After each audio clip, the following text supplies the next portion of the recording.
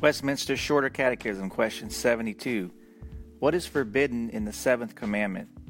The seventh commandment forbiddeth all unchaste thoughts, words, and actions. Scriptures are Matthew 5:28. But I say unto you that whosoever looketh on a woman to lust after her hath committed adultery with her already in his heart. Ephesians 5:4. Neither filthiness, nor foolish talking, nor jesting, which are not convenient, but rather giving of thanks. And Ephesians 5:3. But fornication and all uncleanness or covetousness, let it not be once named among you as becometh saints.